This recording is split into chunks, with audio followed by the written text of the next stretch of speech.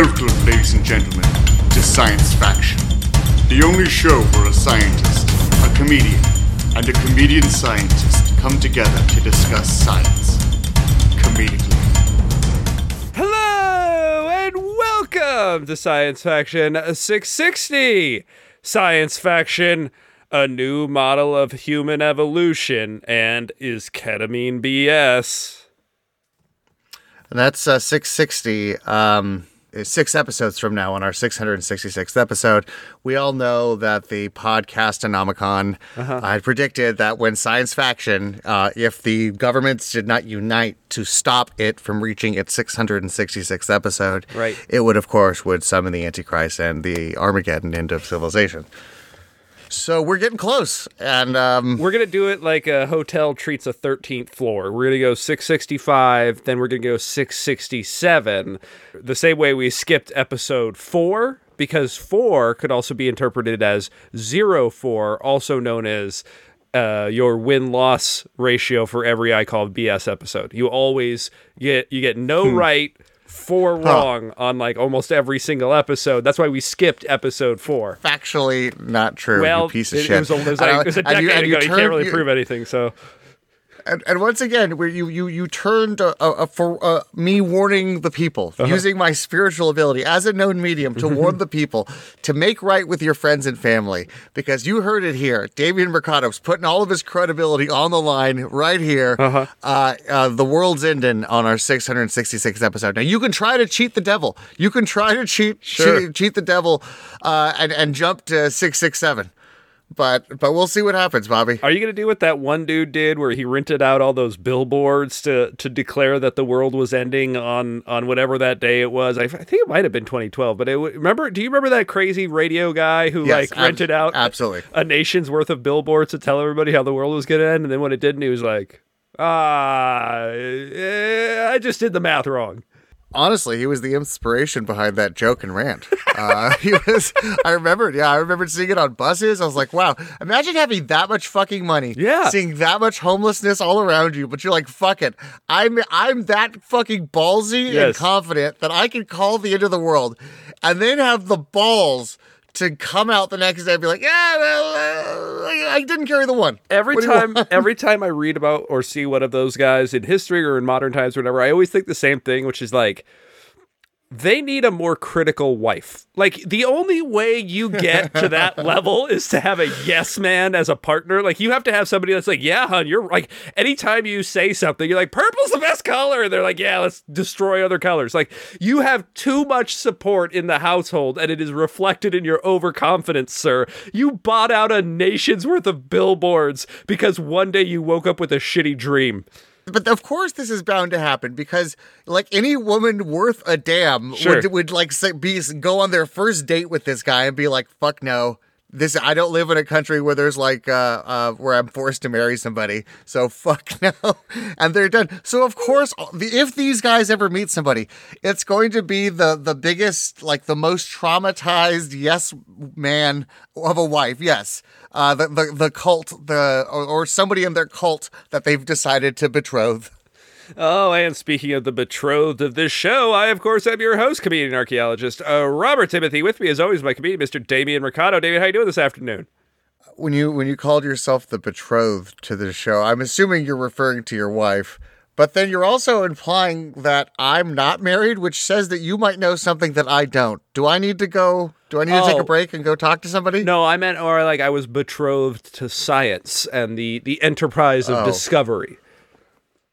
Okay, but yet you perverted that, like how Darth Vader just wanted to bring order to the universe, but through what you do to me and I call BS in your fucking real life Milgram experiment, in your terrible Stanford prison experiment. He just wanted to be able to save Padme.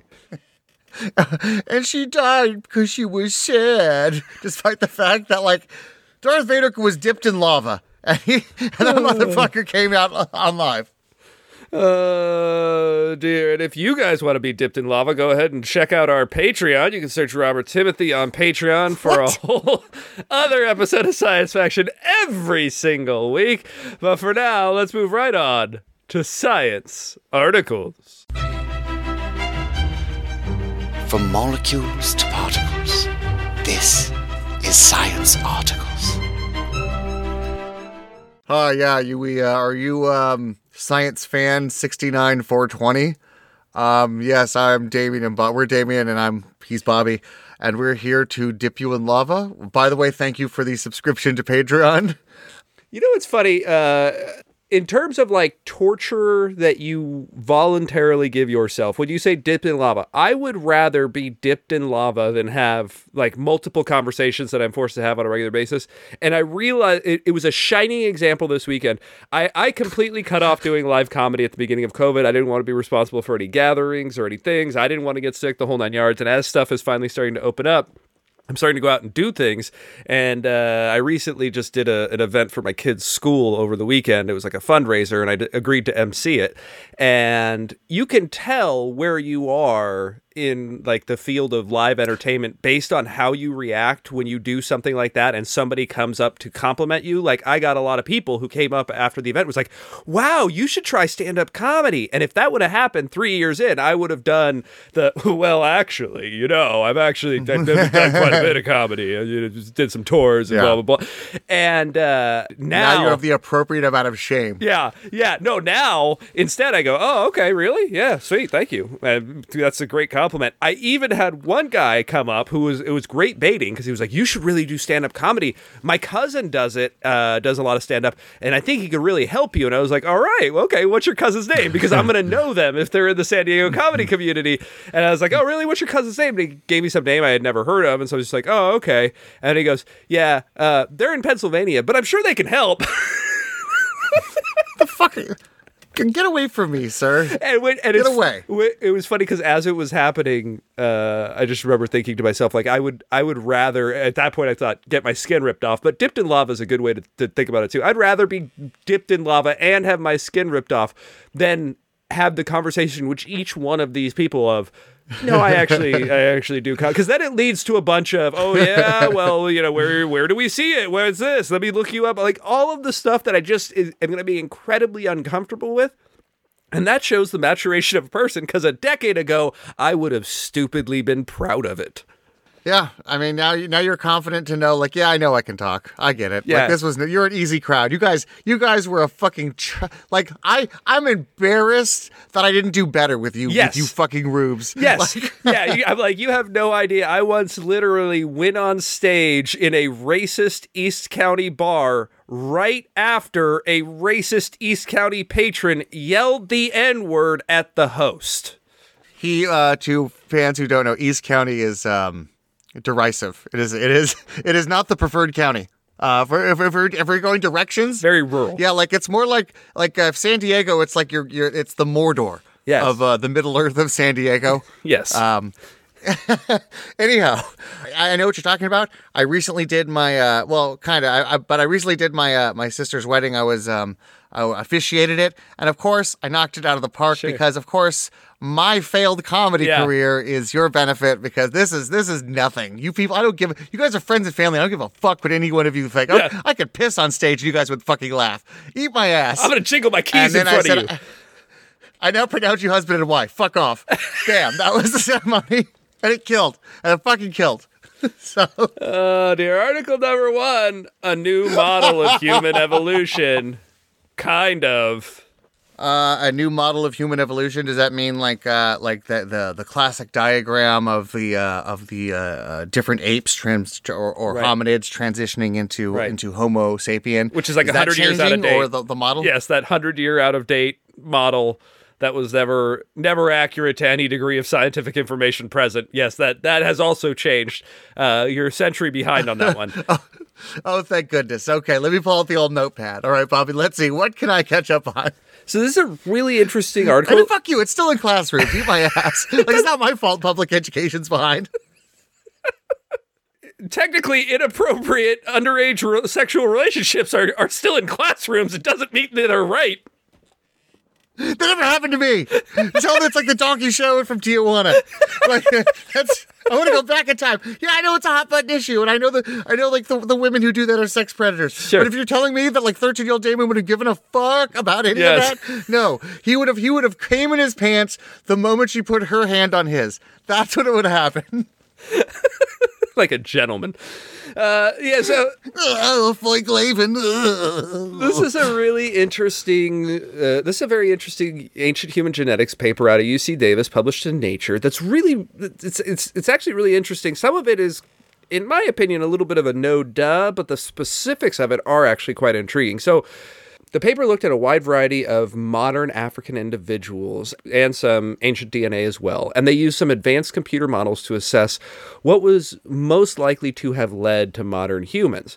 And in this case, they looked a lot at a group called the Nama, which is a group of the Khoisan people in southern Africa. You know, you might know them kind of colloquially as those with that clicking language.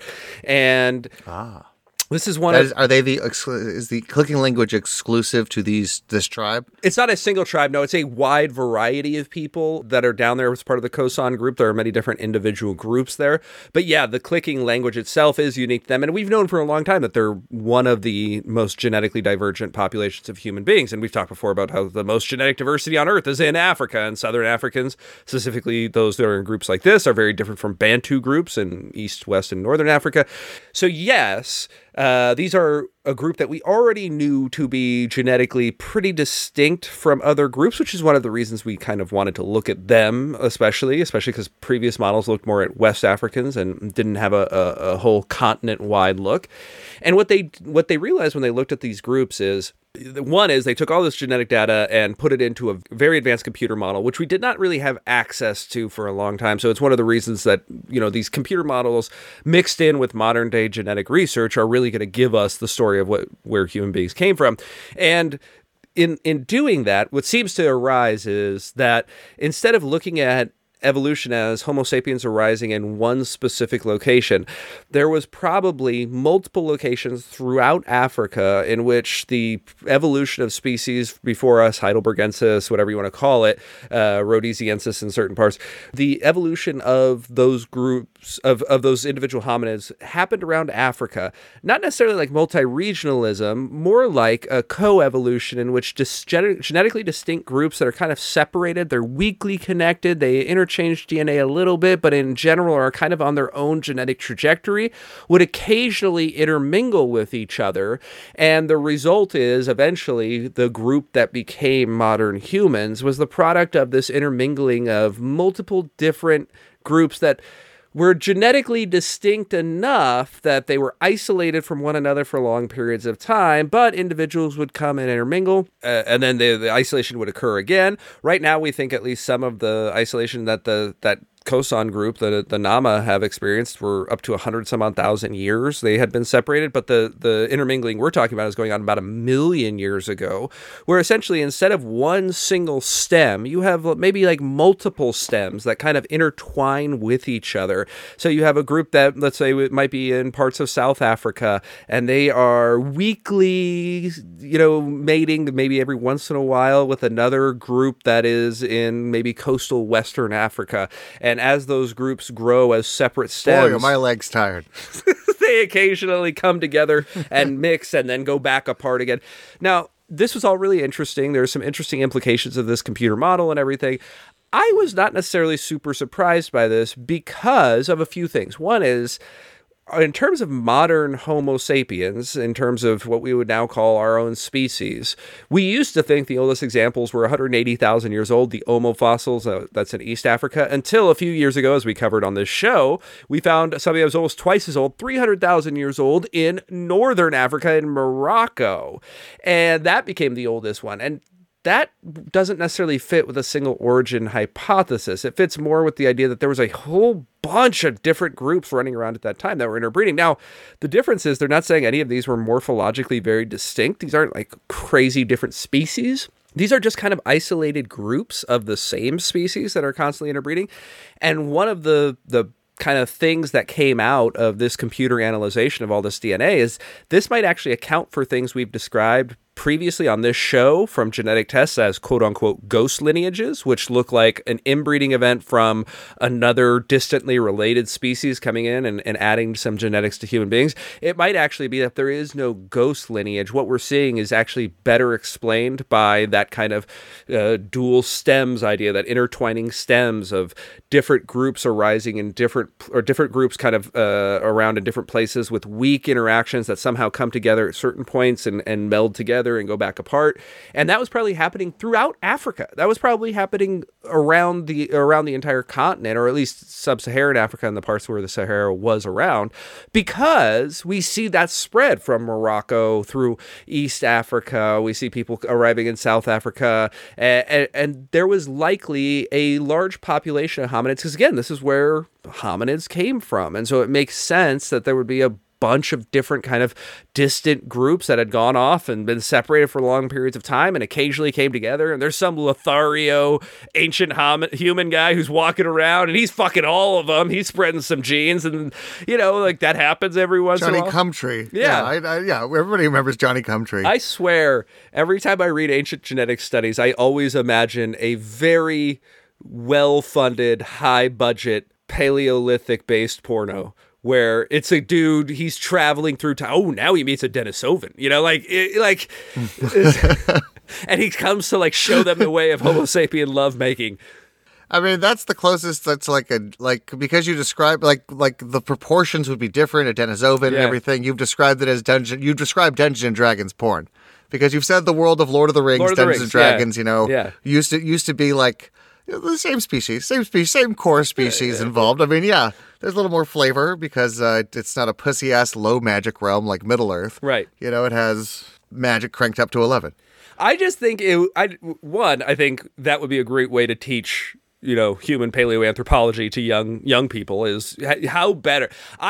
For a long time, I've advocated pornography-based education. I think you could do so much with okay, let's teach math. Your quote right there is going to be this is how our podcast blows up. Ben Shapiro is look at this liberal science podcast is trying to indoctrinate children, trying to groom children with sex. I would Sean Hannity, but it doesn't matter. You can think of a math problem. If there are 5 million people in the metropolitan area of Dallas, and half of those are men, and Debbie has encountered 2 million penises, how many more penises must Debbie encounter before she can do all of Dallas? Hold on, I know this. I learned this in penis long division the other day. Hold on, no. No, I believe in my version it's called hard division. And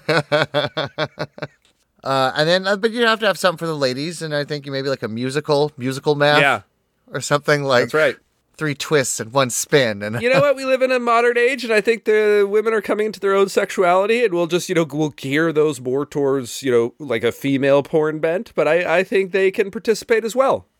Yes. Female porn is certainly not the brazzers you're going to see. No, that's ridiculous. Yeah. It's there's a lot of female porn brands, and I enjoy it because I feel loved. It feels like it's you feel the emotional connection that's there. For those of you listeners who are either women or liars, Brazzers is a porn site. Is a hardcore porn site. It's not a reality king. No, it's a hardcore porn site. That I don't know. It can be a little edgy sometimes. And my favorite thing is I was once driving and saw a Honda Civic in front of me that had a Brazzers license plate holder, and I was like, who are you advertising to? What's your goal? What's the end game? Are you hoping somebody's driving and sees this and they're like, wow, that guy loves to jerk off, I should fuck him? What do you think is going to happen? Dude, yeah, I was behind. I took a picture and I sent it to our friend group. And yes, there was a guy who he was driving like a vintage Civic. Granted, he took good care of his Civic, right? But across big, had to have at least not been legal, but over his back window had the Brazzers logo. And I was like, yes, like, what are you saying? Are you saying a lot of fucking goes on in that small car? Like, are you? Well, see, that guy I almost have more respect for, though, because we're talking about different people, and that guy, he's just advertising or something. I don't know. He's on his own thing. This is just a regular, like, could be driving to pick up the kids from soccer practice Civic who casually has it just as the license plate holder. I almost think it was a prank. Like, he doesn't know what that is. Some of his buddies put it on his car and he never noticed. No, we were talking about like your guy is your guy is like trying to sneak in like, yeah, I masturbate. I love. But who are you bragging to? What is your flex here? I don't know. I would love to see his peer group that this is cool in. Yeah. I think that it has to be the gym tan laundry guys, right? Or like the guys who are like, maybe this is a new sect of Mormonism. Like, yeah, premarital sex sucks, but like, I'm totally down with the Brazzers.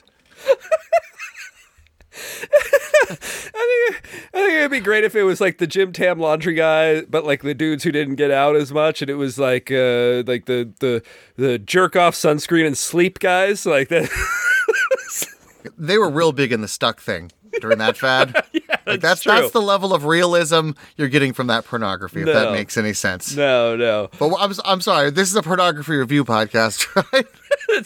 No, this is learning using pornography to help teach children better. All right, on to article number 2. Ketamine no better at alleviating depression than placebo. Maybe. You sent me this, and I just was like, fuck you, God. You claim to be Mr. Science, so I'm gonna box your ears here, Bobby. Okay. Let me tell you what. You guys need to fucking make up your mind about ketamine. About ketamine, about a lot of things, whether it's good or not. You know, we talk a lot. I'll go out. I'm glad I didn't take the ketamine. Now, my buddy, when I was really depressed, my buddy came over and offered me some ketamine. I don't think he knew I was depressed. I just think he's just insane. He just thought I was lame. Yeah, and I said no, and I really regretted it. I was like, man, what if that did like cure my depression? I just was like, man, I don't want to snort something. That sounds terrible. Yeah. Well, also, I think that it's, I don't know that what they're talking about is people, because we talked about a bunch of stories about ketamine being a major alleviator of treatment-resistant depression for people who've had, long bouts of depression that can't be treated with other antidepressants. From one use, we reported. From one use, it had substantial. That's we reported that, and I was. But those were also under medical conditions and stuff. It was not just a dude handing you a pill, which, by the way, might not have even been ketamine. It might have been like 8% ketamine and 15% fentanyl, and you wouldn't have even known. That's why you do it as a fucking line, Bobby, like a man. You don't take it as a pill, you fucking puss. But we've recorded a bunch on the treatment-resistant depression being very susceptible, seemingly, to certain ketamine treatments, and how a lot of people seem to have found a lot of relief from it. And then there are other stories that, maybe it's not as effective. And so they wanted to do a placebo-controlled trial. And this is the story of a placebo-controlled trial. Now, Damien, given the psychotropic effects of ketamine, could you imagine a research design? Like, how would you do a placebo-controlled trial where you gave somebody ketamine and you gave somebody else not ketamine and you told them both it was ketamine and you convinced them it was true? Like, how would you do that given the effects of ketamine? Have them both drive. The one who arrived at their destination was given the control.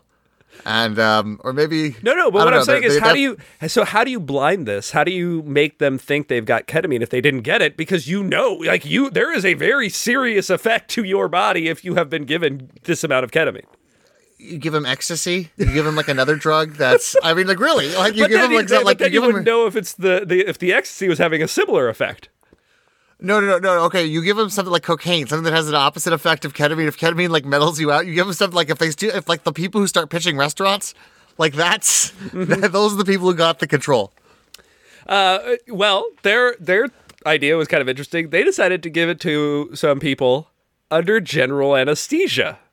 So they went with, which by the way sounds like a waste of ketamine, but they went with a bunch of people who had treatment-resistant depression who were also going to have surgery. They weren't just going to put them under for this. These were people who were already going to have a surgery. And they gave them the ketamine as they were going to sleep so that they couldn't tell the psychotropic effects of the ketamine. So this really interesting study, an interesting way they did it is, how do you blind for something that's really psychoactive and you can tell if you had it? Well, you give it to them while they're asleep, so they can't necessarily tell they didn't have that experience. Now, you might think they woke up and nobody had any effects. Actually, everybody in both groups showed like 15% seeming relief of symptoms, and so seemingly had some effect, placebo effect on overall depression. They seemed to show lessening of depression.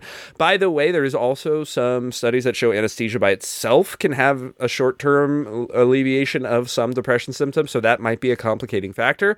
But because you're dumber, because your brain has been That's damaged, right. And so like in the same way that like a person who has a TBI, Yes.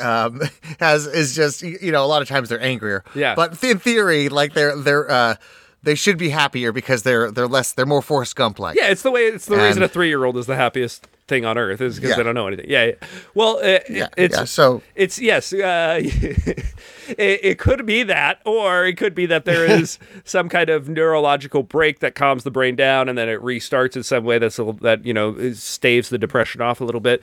Regardless, the control group and the activation group seem to show the same amount. Now, couple of caveats. This is a small n number study, as you would expect, because they're giving people ketamine as they're going under, and you already have to have people in depression before that. So, whole bunch of setups that aren't always easy to find. So, these are small n number studies. So, you take that with a grain of salt. But the other thing is, it might be the actual process of going through a ketamine experience that helps alleviate a lot of that depression. yeah, that's what I was thinking. Like just so you took shrooms and then just went to sleep. Yeah. Like it wouldn't be the same. No, and you wouldn't get the therapeutic. It would do almost certainly nothing for you, and that's how a lot of these psychedelic experiences are. It's the experience itself.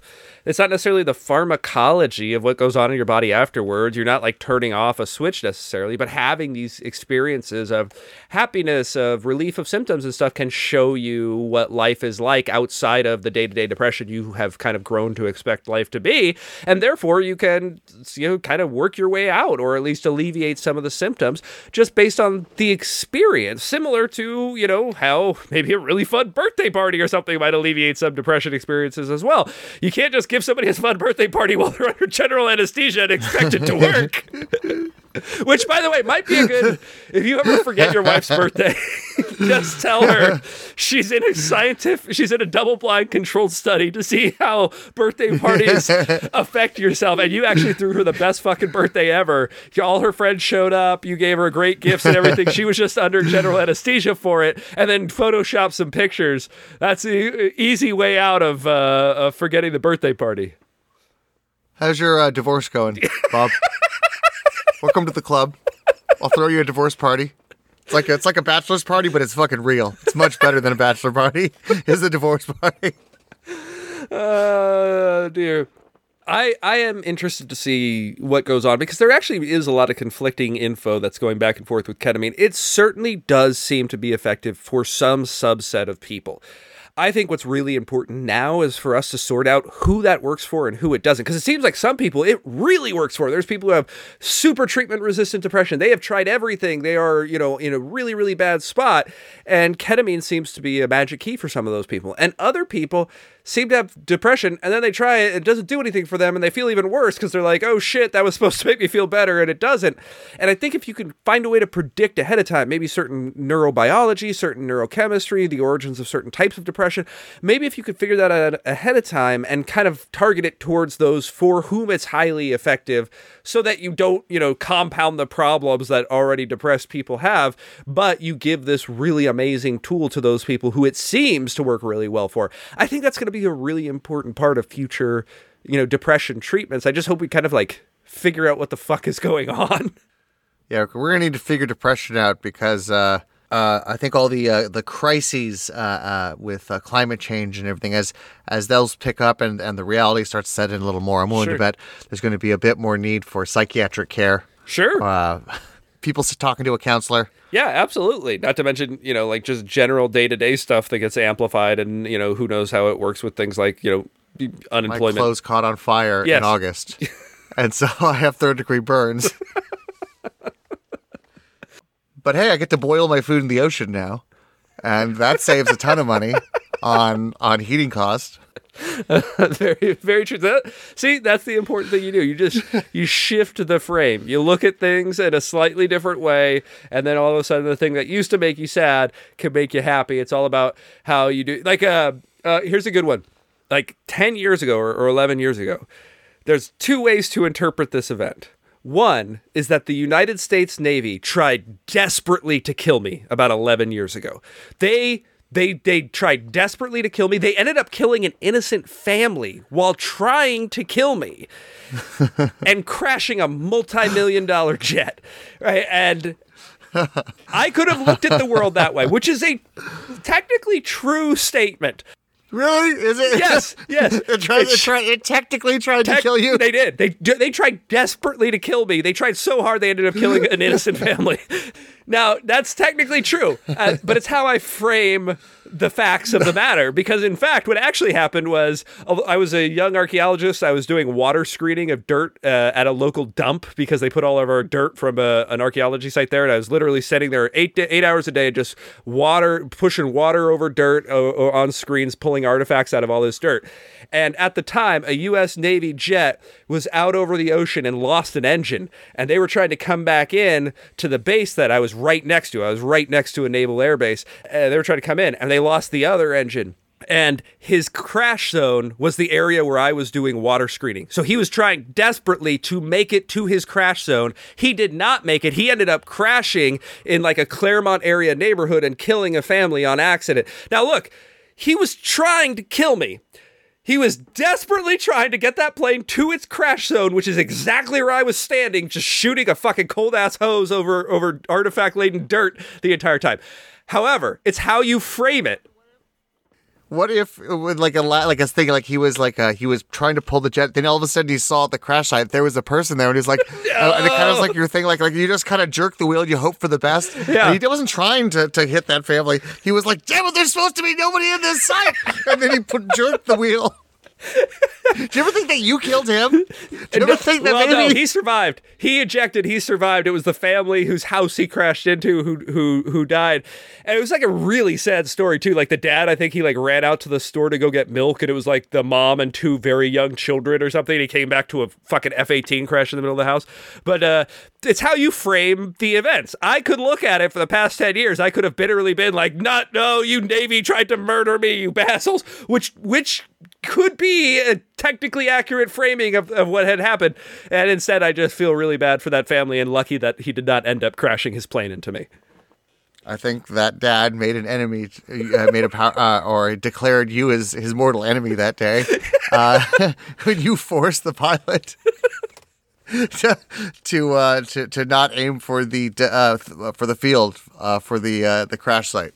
Dear, thank you, audience, for coming back to Science Section 660, where you learned all about a new model of human evolution and how ketamine might or might not be no better at alleviating depression than placebo. Thank you so much for joining us, and come on back next week for Science Faction 661.